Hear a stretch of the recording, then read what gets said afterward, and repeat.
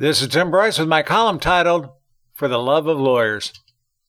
Of all the professions out there, I think being an attorney has to be one of the most awkward. People tend to either love them or hate them, but most seem to regard them as a necessary evil.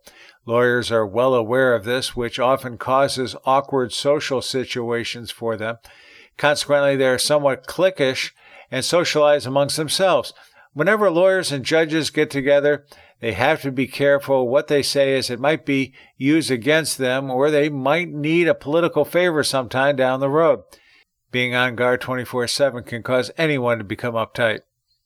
Some people hold attorneys in high regard as some sort of lofty intellectuals.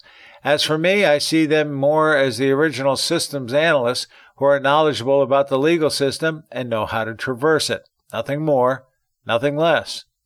If an attorney is proficient in his or her profession, the next logical progression is to either become a judge or a politician, as they are the ones who typically write legislation.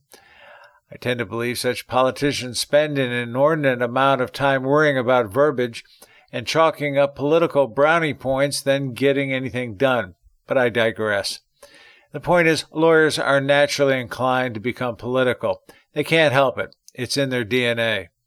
Actually, most attorneys aren't bad people and, believe it or not, possess a good sense of humor. So why do so many people hate them?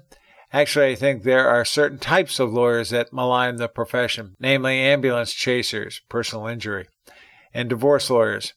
I think this is where the adjectives frivolous and ruthless were derived from. But it is this small group of attorneys that gives the profession a black eye and probably caused Shakespeare to call for all of them to be killed. Whenever I tell a lawyer joke to my attorney friends, they politely chuckle, but I can tell it gnaws on them. Nonetheless, they say nothing. As tasteless as the joke may be, they never utter a word in defense of their profession, as it might offend someone. Again, they have to be on guard 24/7. But it makes me kind of wonder what kind of jokes lawyers tell when they are amongst themselves, probably doctor-related. As a note, for a comprehensive list of attorney jokes, see lawyer-jokes.us on the internet, which seems to have all of the classics, such as, question, what's the difference between a lawyer and a catfish?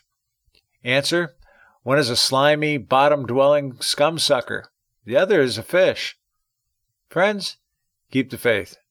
This is Tim Bryce in Palm Harbor, Florida. Follow me on the internet at timbryce.com.